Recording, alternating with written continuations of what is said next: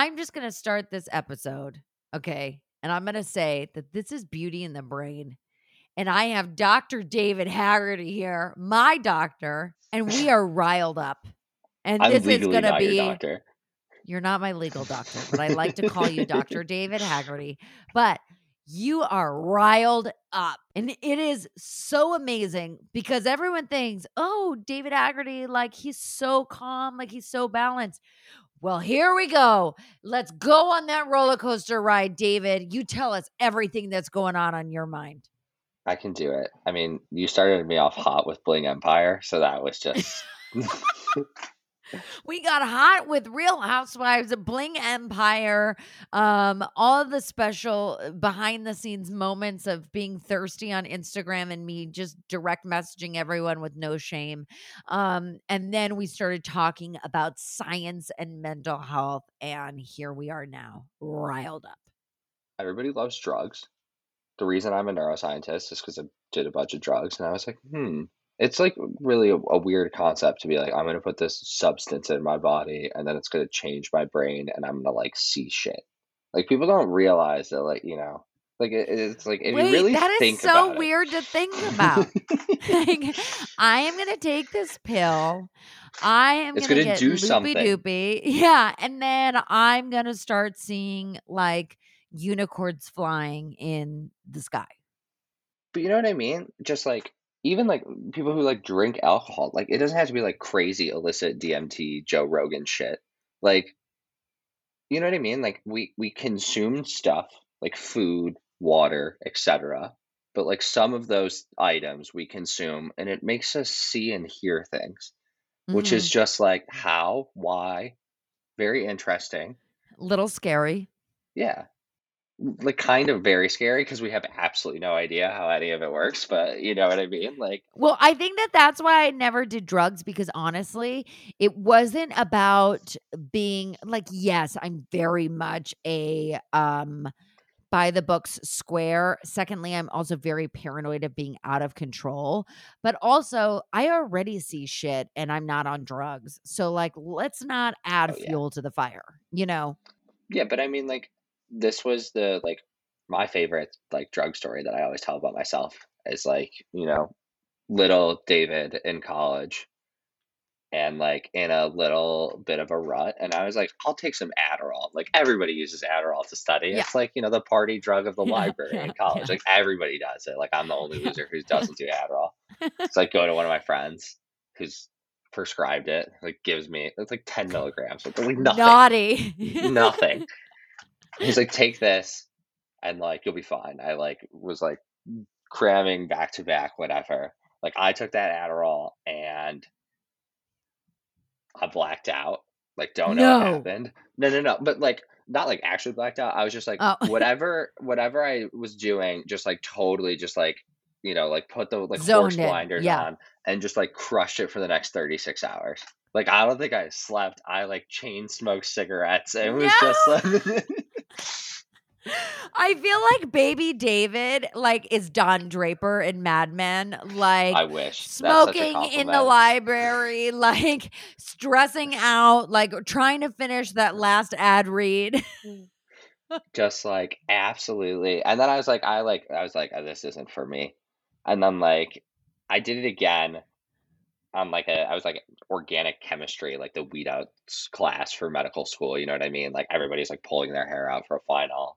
I was like trying to study for it, like cramming, just like took another Adderall, like same thing, just like whatever happened. And then I was like, as I'm thinking back on it, like when I put stimulants in my body, no matter what I'm doing, like 15 minutes after I ingest that stimulant, that's what I'm doing for the next day. Like I'm cleaning a room, like whatever I'm doing at that moment when that drug kicks in, like that's just me for the next until like run out of steam. Oh my god. And do you think that that is that like a normal reaction for people or that's just like a special David Haggerty reaction? I don't know. I mean, like there's so many different. This is we've like stumbled into, I guess, something that I think interesting here for the I podcast, do but too. I think we've never talked about drugs. I think it's so fascinating. but I mean, like this is the whole concept. I mean, like, so, like, the way that we look at giving somebody like ADHD, like somebody who has a hyperactivity disorder in their Mhm. brain. Not that disorder isn't real, but just like the framing of how we talk about these Right, like right, brain right, disorders. They have hyperactivity. And what we do is we give them a stimulant. So right. it's like a positive, and a positive is supposed to like calm you down. Like And it I doesn't. always find it funny to me, like I'm anxious, like I'm, hyperactive, but like if you give me the treatment, you know, could dig a hole to China with a hand shovel. Like, you know what I mean? Like I like just like laser focus. Like I always joked, like I could like fix the entire US economy with like a 30-day script of Adderall. Like it would Bring it just on. like Let's do it. Let's do it. it's a treatment that it works, but it's, like why, how, nobody knows. Like drug target, like if we want to go into the neuroscience of it, like the pharmacology of it, like yes, we have some idea, but like there's some new paper that came out last week. Now we're just like spitballing, but like there's We're some new spit paper that came out. Listen, this is Yeah. a fun episode. We're hot. We're hot. There's some new paper that came out last week in, the neuroscience community, looking at the drug action of like depression meds. So like for the last 40, 50 years, we've had depression meds on the market. We don't actually know what specific thing they bind to in the brain. No idea how they work. What? I'm sorry, what? No idea how they work. What do you mean? Like if you take a heart drug, like it's a beta blocker. We know that there's some beta cell and beta receptor on expressed on those cells. The drug binds, it stops the action. Like we can track it. We know the mechanism. Like we have absolutely no idea what the mechanism is for depression drugs. Like some people have better guesses than others, but nobody knows. Okay, wait. Is this like common knowledge? This isn't included in the medical rep sales pitch per se. Right. I was about to say, like, I never heard that one before at the doctors, but that's wild. So like nobody knows. So like again, like and like there's this paper that's published, huge impact, basic science research. Like not to say that what they did was wrong, but like they put a target out there. Like we found the receptor. This is the action through the drug. Like we can make more efficacious treatments now. And like everybody who's been in psychiatry for like the last 20 years, like just like instantly dogpiled on it and was like, this isn't going to stand the test of time.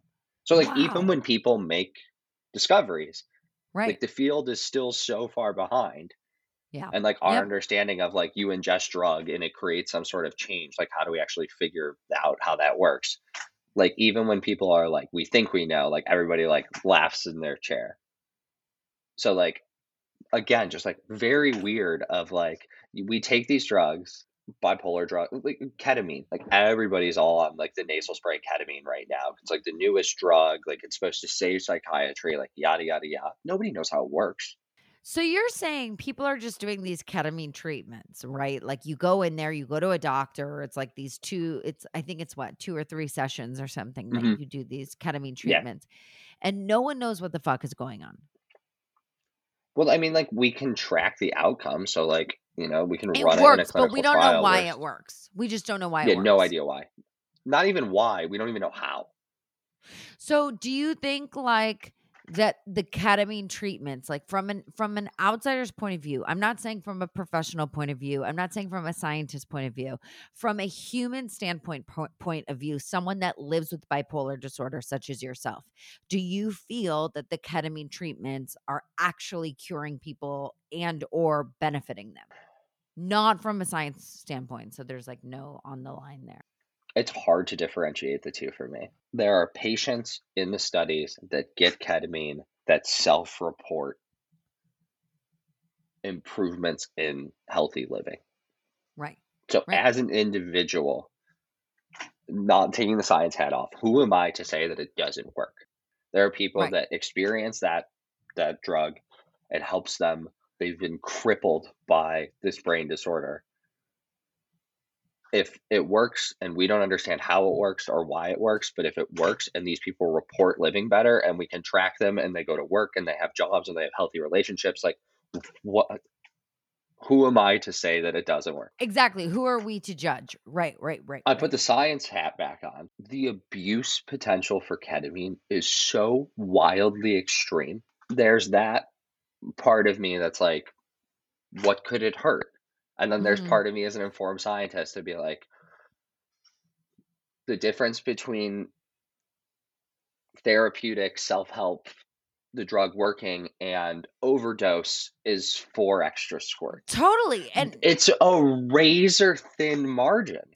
I think that the other thing that obviously with any drug there's a razor thin margin, right? We call it the therapeutic window. Oh, interesting. So like the reason why ketamine kind of scares me, and I've interviewed 2 people who have done the ketamine treatments and one that is studying Mhm, to be a ketamine treatment person. What is it? Like whatever, not a doctor, but mhm, that's guiding it, yeah. whatever.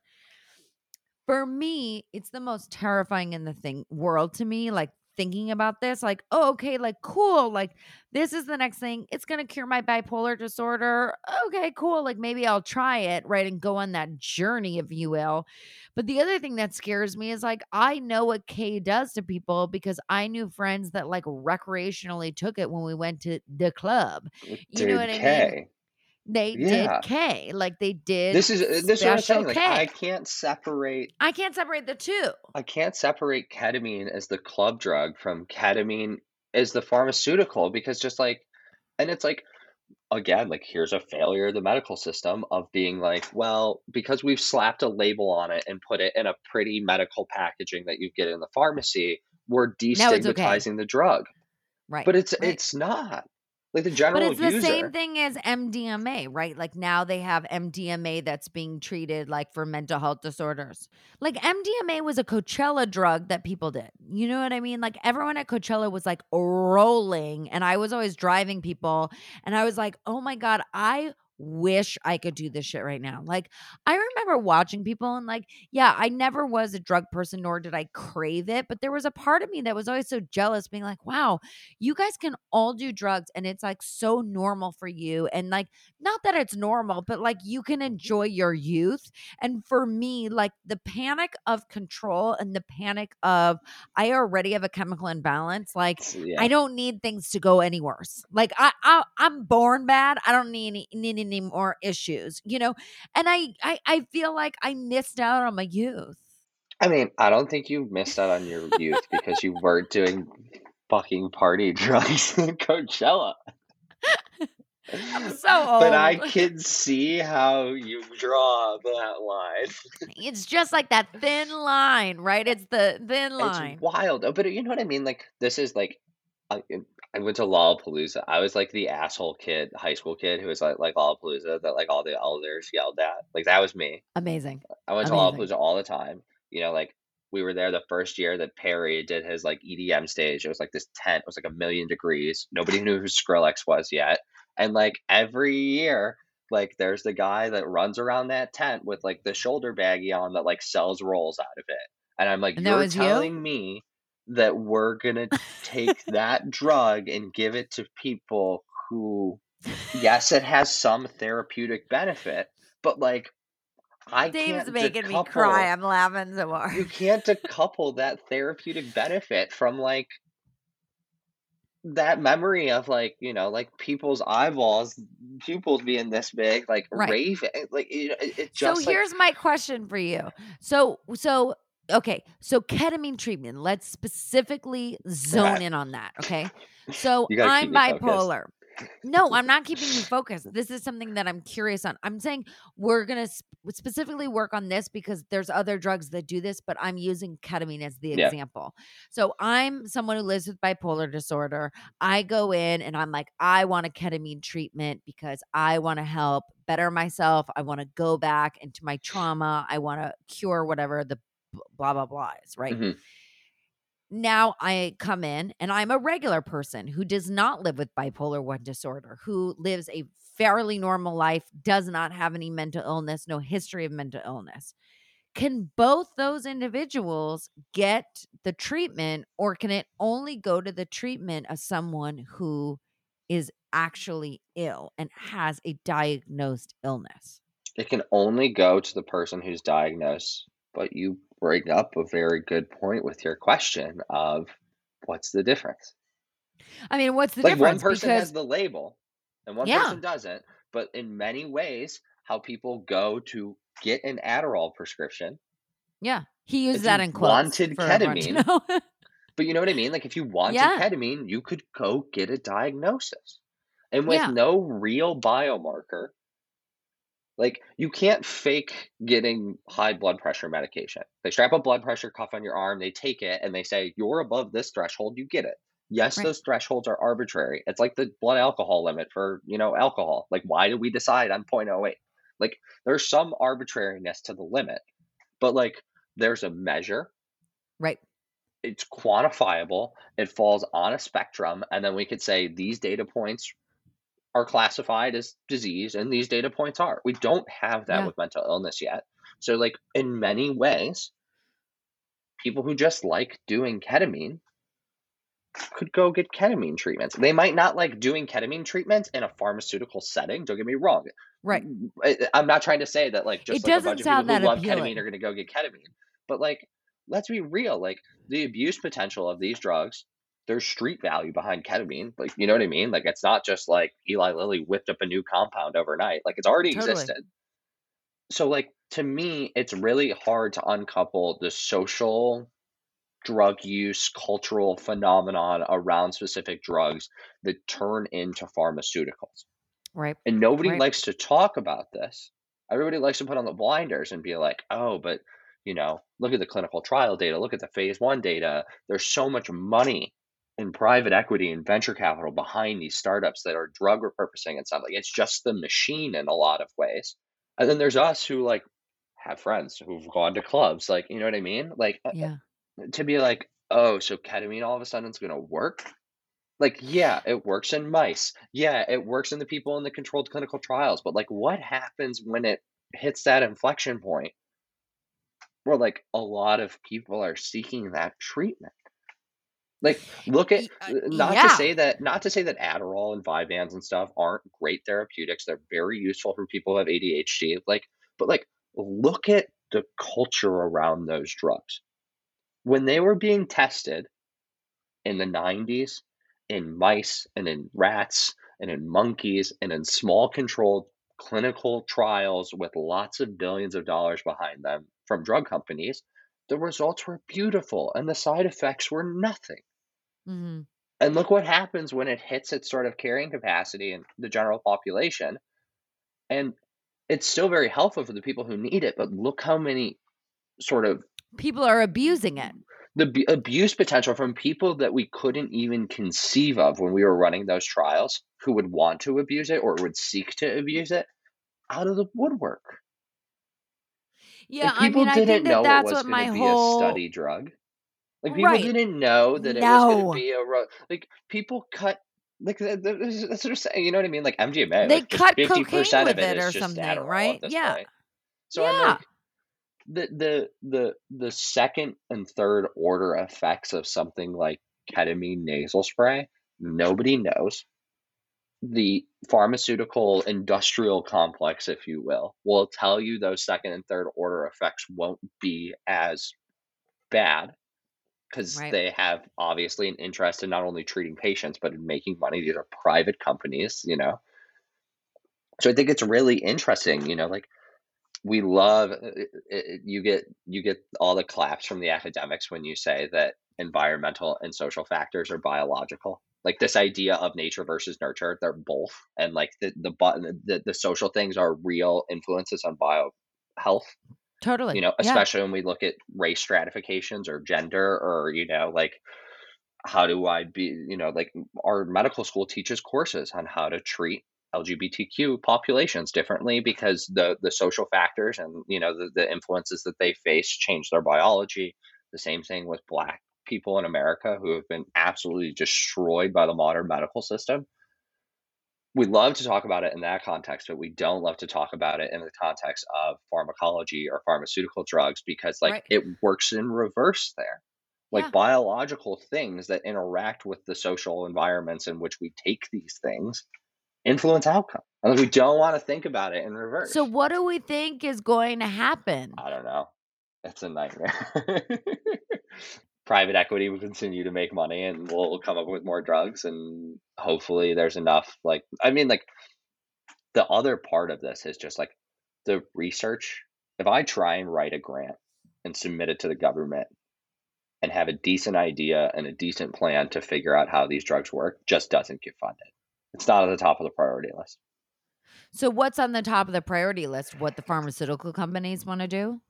Well, not so much what the pharmaceutical companies want to do. Like, I don't want to like disparage all of the good that they do, but like, you know what I mean? Like, the top of the list right now is Alzheimer's disease. Like any neurodegeneration disease, like that's where all the money's going. Like, we have to understand the problem. We need to make a drug. There's nothing on the market for these people. Like, there's huge utility use there. Like, that's where all the money goes. Do you think that there is coming like do they see something like a ketamine or something helping with Alzheimer's? Like, is that maybe another reason why they're pushing it? Well, I mean, like, the story of Alzheimer's too is just like there's been a lot of money spent and no return on it. And why? Because it's just so hard? It's hard. It's so hard. Like when we crack Alzheimer's, like everything else will look easy. Like it is Right. very hard. And there are a lot of people that have done a lot of great work. The academic pharmaceutical partnerships that have been solidified around trying to find a treatment for Alzheimer's will change science more than finding the cure will in like a positive Wow. way. Right. But like it's just hard. And a lot of the drug targets that they've gone after just haven't worked. And they Right. like work Right. in mice beautifully, and then we try and bring them to human populations, and they don't work out well. So like What we is just it have to keep like? going back to the drawing board. What is it like? How do you for Alzheimer's, for instance, Hmm. how do you get the mice to have in quote unquote Alzheimer's to then even test it? So Is that like a scandalous question that you're not supposed no, to ask a no. I scientist? mean, I can full disclosure. Our neuroscience center is a very large Alzheimer's disease center. I think we're in the top 20 of all funded Wow. grants around Alzheimer's disease. We And you have a wanna tell part them where you are right now? now. We have a partnership with Jackson Lab, which is the nonprofit that makes the mice for the Oh, research. wow. And part of our institute focuses on creating new genetic models of Alzheimer's disease. I don't know if we created it, if somebody else created it, we house a bunch of them. But there's the mouse that we use is called the 5X FAD, and FAD stands for familial Alzheimer's disease. Uh-huh. So it's the 5 most common human genetic mutations that cause Alzheimer's, all mutated, crammed into one mouse. And how do they do that? They can just shoot it in and Yeah, it man, we goes just right genetically made chemical? these mice. I have a lot of skills that don't transfer into the Hold real on a world. second. I could just You genetically make you some mice. CRISPR, it's super easy. I can teach you how to do it in an afternoon. what? Yeah, you just go in, you gene edit the mice, and then you breed them together, and they make more gene edited mice. Easy peasy, lemon squeeze. It costs a lot of money, but scientifically pretty easy. Can you make me a bipolar mouse so I can have a friend? Yeah, easy. That's wild. So yeah, so Oh we my have all these gosh. mouse models that reliably develop in what mice looks like Alzheimer's disease. So they get the plaques and the neurofibrillary tangles. It's really hard to study cognitive decline in mice because they're not that cognitive in the first place. But we have some Right. maze tasks, etc. There's a lot of like behavioral assays that we can do to show that these mice are aging faster. Right. And like if you look at their brains, their Alzheimer's brains, they start to degrade. But that's what we test them in. We do all these genes products, we do all these genetic edits, we come up with the drugs, we give them to the mice. If the mice work, we take it up to humans. We run a human trial with the same drug. If the human trial looks good, we'll take it into phase 2, we'll bring it into a bigger population, and it goes from there. It's so wild to me how we have done so much with science just from little baby mice. Like it's and the mice are all like your best friends. You must have so many mice friends.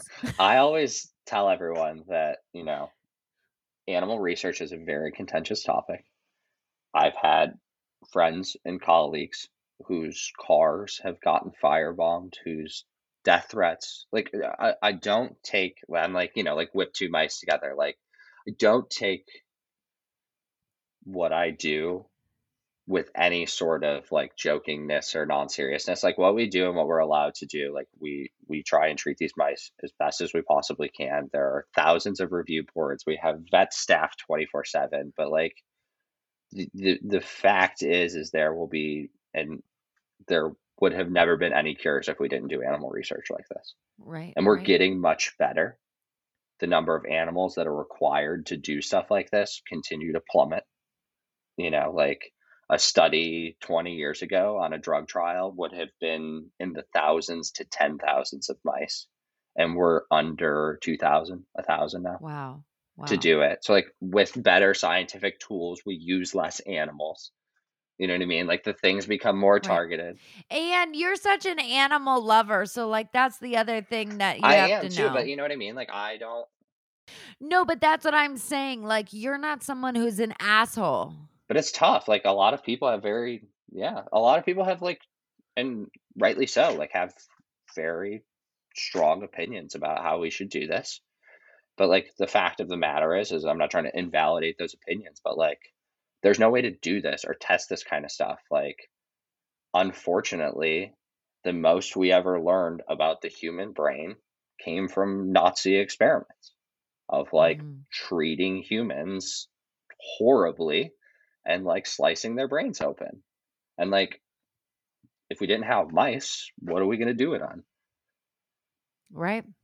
I So mean, and you know me, like, I live or die for I my know. animals, so it's very hard, but I also understand, having family, living with Alzheimer's, dementia, um, living myself with bipolar 1 disorder, Mhm.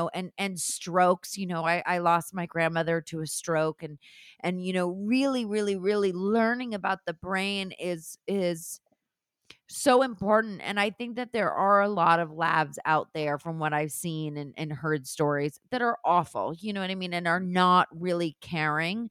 And that's why I think it's Yeah. important for the labs like such as yours who do care about the animals and love the babies as much as they can, but need to do the work. I think that it's important to share that and like give like a human like to show that you have empathy for these creatures, but you also are trying to save humanity, and save families from suffering for watching their loved ones just deteriorate in front of their eyes and be hopeless. Yeah. I mean, it's tough. It's personally very scary and difficult to tell people what I do because you don't know what their reaction will be. Really? Like, I live my life as an open book, obviously. Like, Right. you've seen that from other, but, like, Yeah. you know what I mean? Like the death threats are real. Like the cars being firebombed, like blood thrown on you. Like it happens. Like we have security in our buildings 24/7 for this stuff. Like Wow. it's kind of scary because it takes one person, you know what I mean, who Yeah. like doesn't believe in what you're doing and wants to take matters into their own hands. So like I like to talk about it because I think that it really outweighs the bad, but like however you feel about it, like the end of the story is like there are no pharmaceutical developments or understandings that can help humanity without doing this kind of stuff. Just doesn't exist yet. When these people do speak up, and I know it's, like I love PETA. I would never wear a fur coat, like stuff like that, right? There's a lot of difference between a mink farm where they're literally skinning animals alive for you to wear it, and then someone that's trying to help your grandparents, Hmm. Um, but have they ever come to you, not PETA, but I'm saying these people that are against um the animal testing? It's not like you're testing makeup first and foremost. I just want everyone to know that. I Yeah, mean, that to no. me is like We that's do not that's test makeup. fucking absurd to me. Like when they're This is not testing like cosmetics. eyelashes on monkeys, and I'm like, leave them fucking monkeys alone. Hmm. Um, but have they ever approached you to be like, I don't want you working on these animals, but what but here's what you should be testing it on. Like, are there ever any like so there's no resolution for them or no ideas? I mean, that's the thing. It's like, come up with another idea. Let's talk about it. People who have won and people who will win the Nobel Prize, like PETA and other animal rights activist groups, like more extreme ones, have taken out full page ads against these people. And, we have ideas. Jackson Lab, for example, is working entirely on creating digital mice. Wow. So we won't have to use the real things anymore. So it's not like, my hope in my lifetime is that we become way less dependent on animal research than we currently are right now. Right. But the only way out is through. Mm-hmm. And it's not like people just like think we're going to have mice forever. Like the people who make the mice have an entire division of their company that focuses on how to obsolete using mice for research. Like the work's being done. Nobody is under the disillusion that like this is going to be like this forever. But currently speaking, this is what we need. Right. My hope, and you unfortunately never got to meet him, but the other half of Wishart, like his day job is growing brains from scratch in a petri dish. Like we'll get there where we can take 3D printers and make brains out of them. So like mice aren't in the equation forever. You know what I mean? But like right now, this is what we need. And like this is how the research industrial world gets done. Right. R&D. They have animal labs, like animal research in publicly funded universities that your tax dollars pay. Like a lot of that money goes to animal research. Right. Because it pays dividends. It's where we find if stuff works or not, or how new diseases work. So it's how we cure COVID and how we get the vaccines. Go and watch on Netflix the CRISPR patent dispute. But like Fang Zhang was the one who took CRISPR and put it in mice. And like all of the stuff that you're hearing now from Novartis, and we're going to be able to cure single nuclei, polymorphisms like SNPs that cause stuff like sickle cell. Like it's all because of animal research. Wow. Like we don't develop that stuff. It doesn't work in humans unless it goes through that mouse intermediate stuff yet. So it's like that's so wild. Well, we gotta so take happy. you through the lab one day. We've gone so far off track right now. No, but I think what would end up happening is I would go in there and I'd be like, I love all the mice. And then I'd take the mice and bring them home. And like, I wouldn't know how to care for them. You can adopt. What? Yeah. What do you mean? All research, I don't want to say all, but I'm pretty sure all publicly funded research institutions have an adoption program for animals that don't have death as an endpoint in the experiment. I want them all. Yeah, you can adopt out. I want all the baby mice. Yeah, most of the like vet staff that works in our animal facilities, like they have like pet rats and mice that they've adopted from the institution. Cute. And it's actually like it's a nightmare to do financially because all of our grant money comes from the government.